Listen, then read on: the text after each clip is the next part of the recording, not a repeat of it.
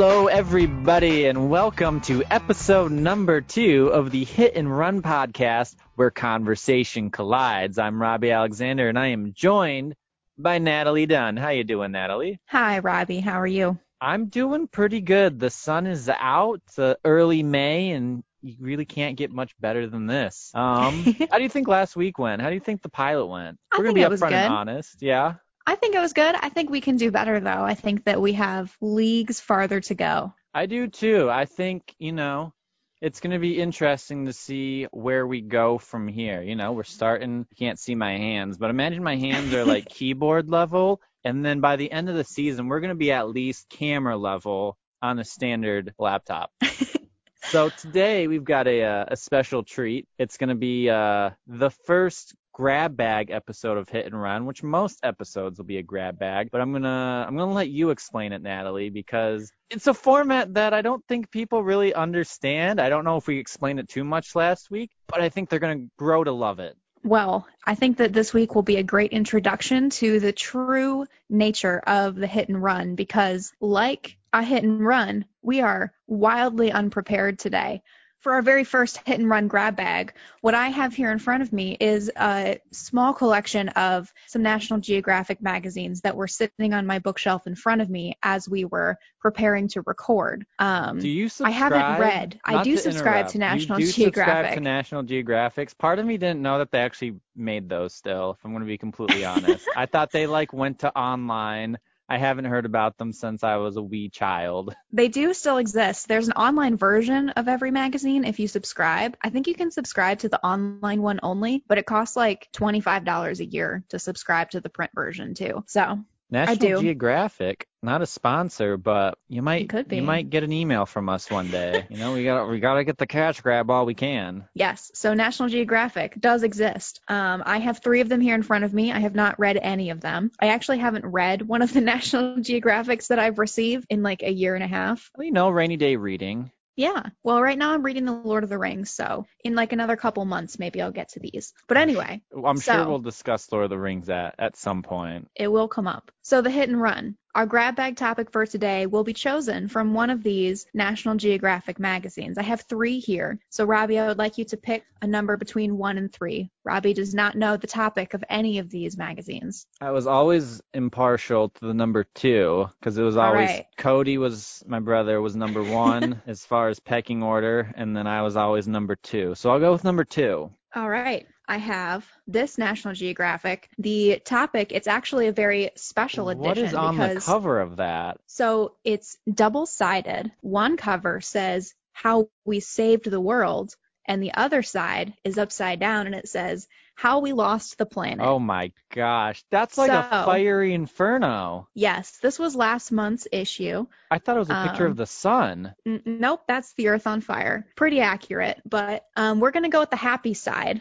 I'm going to tell you how many pages there are on the happy side, and you're going to tell me which page we're going to pick a topic from. There are 82 pages. For those of you, which is all of you, you can't see the cover. It is terrifying. I legitimately thought I was looking at the sun. And they're saying that could be the Earth? Yes.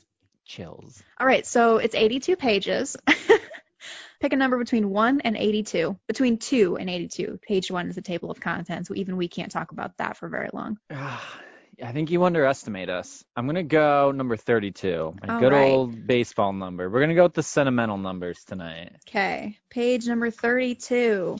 It is an illustrative drawing titled What You Can Do for Your World. Individual acts alone can't fix global ills, but each of us can do our part to reduce environmental problems and put more energy into the search for solutions. But it's a very detailed, looking at it, it reminds me of like a Where's Waldo picture. It kind of does. Let's see. There's a lot of potential in here. There is a mother goose leading her gooselings,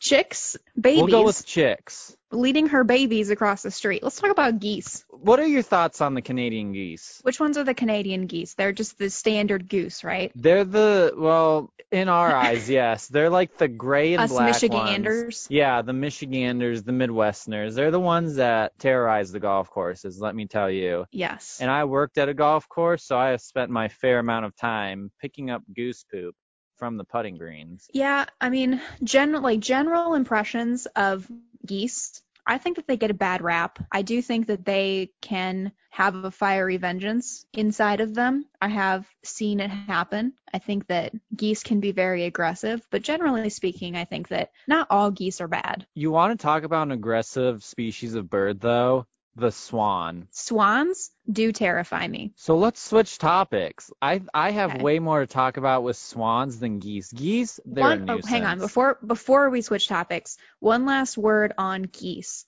Do you have a Nintendo Switch? I do Hillary not. does, right? Hillary does, yes. Right. Did Hillary play the Untitled Goose Game? No, but she has so many memes or memes from the Goose Game. If you ever want to just spend $15 on something that will just be a very pleasant way to spend your Sunday afternoon, buy the Untitled Goose Game and play that. Highly recommend. It's really it makes you want to be a goose or a geese. It's so fun. You can just honk. I feel like the grammar aficionados are going to tear this episode apart. More so than usual. I don't think it's going to be any less than or more than any other episode. I think we give ourselves too much credit in that category. I think we do. You know, we like to think of ourselves as educated. It depends on the day. In the wise words of Cody, you act like we're educated. Oh, Cody. A spicy joy of a boy. So back to the swan. So I have like personal stories of swans just being the absolute worst. I only have like one small specific experience, but generally speaking, yes, swans are the worst. So your stories sound much more interesting. There are two species of swans most native to the Midwest, I will point out. I learned this last summer, is that the swans that have, I believe it's the orange bills? Are those usually the ones we see? The swans with the orange bills and the black eyes? Yes. The swans with the black bills are trumpeter swans. I do know that because I read a book about it. I don't know the name of the swans with the orange bill, but those are actually an invasive species. So point against those swans right there. This is about the orange-billed swans. We're going to leave the trumpeter swans out of it because they are graceful and majestic. Ballerinas I think they have the same them. general mannerism, though. But I have a bone to pick with the orange-billed swans. I hate swans. I don't know if you hate swans, but why do you not like swans? I don't think I'd say I hate swans. I think that I understand that swans are not pleasant creatures. My only personal negative experience with a swan when I don't know how old I was, a kid roughly. Kid age. Between the ages of 0 and 18. Roughly in there somewhere. My grandparents had jet skis for a while. And so we were hanging out with my grandparents on whatever lake they had their jet skis on. I don't even remember where it was, if it was down where they live or whatever. We were on a jet ski on a lake somewhere. My grandma and I were on a jet ski and we flipped over. My grandma took a turn too fast. And so we fell off the jet ski and we were trying to get back on it. And there Grandma was a swan. Is out of control. What is your grandmother doing to flip a jet ski? Well, first of all, you don't know my grandma.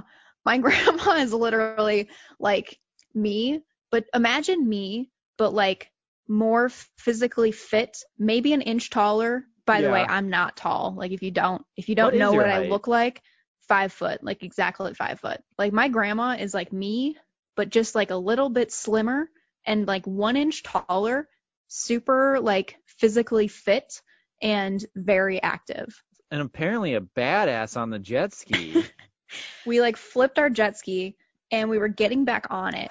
And there was this I can't swan. I'm sorry. I can't get past the fact that your grandmother not only flipped the jet ski, but flipped it with you on it as a child.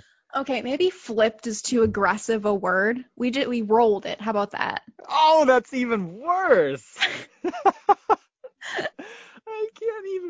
I can't picture that, and I don't think I'm picturing it right. I'm just picturing barrel rolls across this lake, grandma holding on for dear life. I should also point out that my grandma is not the average, the age of a grandma, someone our age. My grandparents are really young, so my grandma is 65, and at this point she was probably 55. Still, she's still a grandma. We haven't even gotten to the swan yet. Apparently the swan is the least interesting part of the story. The swan is a footnote in the fact that your grandma barrel rolled a jet ski. Oh, So goodness. after we barrel rolled the jet ski, there was a swan. It was mad at us. And it's, of course, I was a kid, so I'm picturing it much more dramatically in my head. Us like scrambling to get back on the jet ski as this swan was like flapping its wings and like The coming Jaws after us. theme is playing in the background, just building. That was what happened. I'm sure it was literally a 5-second interaction where we were like getting back on the jet ski and the swan just kind of looked at us. But in my head, it was like this huge dramatic thing where the swan was like coming after us and we barely escaped with our lives. Was it hissing? I don't know. They There may have been hiss. too much. I don't know if it was hissing at us. I honestly don't remember. So how close did it get to you guys? It was probably like 10 to 15 feet away from us. Which is too close for comfort with an angry swan. If With you really haven't, any large bird. I'm just yeah, not really a fan of birds in general. I love a lot of animals, but I yeah. do not like birds of any kind. I'm slowly coming around to birds, but the big birds will always. Ugh. You know what bird I do have? I'm getting away from your swan tangent, but you know what bird I do have a bone to pick with? Ostriches. Because I worked at a zoo for a summer. The ostriches and I did not get along. In There what were several capacity? instances where an ostrich attempted to or successfully stole my straw hat. Well, they're just trying to play a game. Yeah, but I wasn't. I was there to pick up their shit. The ostriches are disgusting too. You know what they do? They eat like seeds out of the poop of other animals. It's nutritious and delicious. Okay. Just ask the ostrich. They can live their life however they want. They are pretty swanky birds, though. More Have you ever looked at one's face up close, like really looked at it? They're ugly little animals. men. But I'm sure that we're not going to go down that road tonight. Say, I don't want to deprive you of your swan story, No, so. I was saying that for other reasons. That's what I was about to start going down, but we won't go down that road tonight. This is a PG-13 show. We have to remember there is a line. Have we actually looked up the ratings for PG-13? I think PG-13 means we get one fuck. Maybe if I'm wrong, we can bleep that out in post. Yes. Possibly two. I mean, you can bleep one of them. Possibly two. Here, you can have one at your discretion. I won't use any more. And then if it's only one, we just bleep out mine. That's true. Because mine was just a freebie. I just dropped it uselessly. So where I thought your story was going to go, I grew up on a small lake in Linden called Loon Lake. The swans, they would chase the jet skiers. Like, while they were on their jet skis, they would chase them across the lake. I mean, full speed. It was terrifying and also wondrous to watch. I kind of wanted the swans to catch a jet skier at one point. So that's actually a point for swans, is like, these people deserved it. Why I hate swans, and this isn't a great story. I was out on the lake. We were getting ready to go out on the boat with our neighbor Bree, and they had this Labrador Retriever named Tanner. Well, this mama swan and daddy swan and these like 3 or 4, are we going with chicks? Is that the terminology we're going to go with? Just go with it. We'll go with chicks. I'll correct you mid-sentence in about a minute. That's okay. They're swimming by where we have this boat docked, right? And Tanner jumps into the lake, not realizing that there's baby swans there. And he wasn't going after the swans. And I can't fault the father swan for his paternal instinct. But he sees a dog coming after his baby chicks. Or do we have the correct terminology yet? Oh, that we were not right at all. The male swan, called the cob, helps the female, known as a pen, to look after their babies, called cygnets. Cygnets? Cygnets. Cygnets. I have heard cob before. Cygnets. So Tanner jumps in after the cygnets. And the cob, he's cobbing mad because he sees danger. He sees a threat in this dog, who's a super nice dog. And he comes barreling towards Tanner. And we're all on the dock just like, oh my God, what do we do? What do we do? And he's flapping and hissing and like hits Tanner 2 or 3 times with his wings while Tanner's trying to swim away. He's chasing Tanner, and luckily Mr. Rose was able to grab like a boat paddle, and he didn't strike the swan. He hit the water next to it to kind of scare it off. But it was terrifying. That is terrifying. Do not mess with swans. Like I said, I can't blame Daddy Cobb for doing his paternal instinct, but that dog, he just wanted to swim. I have not trusted swans since then. It's understandable. Ooh.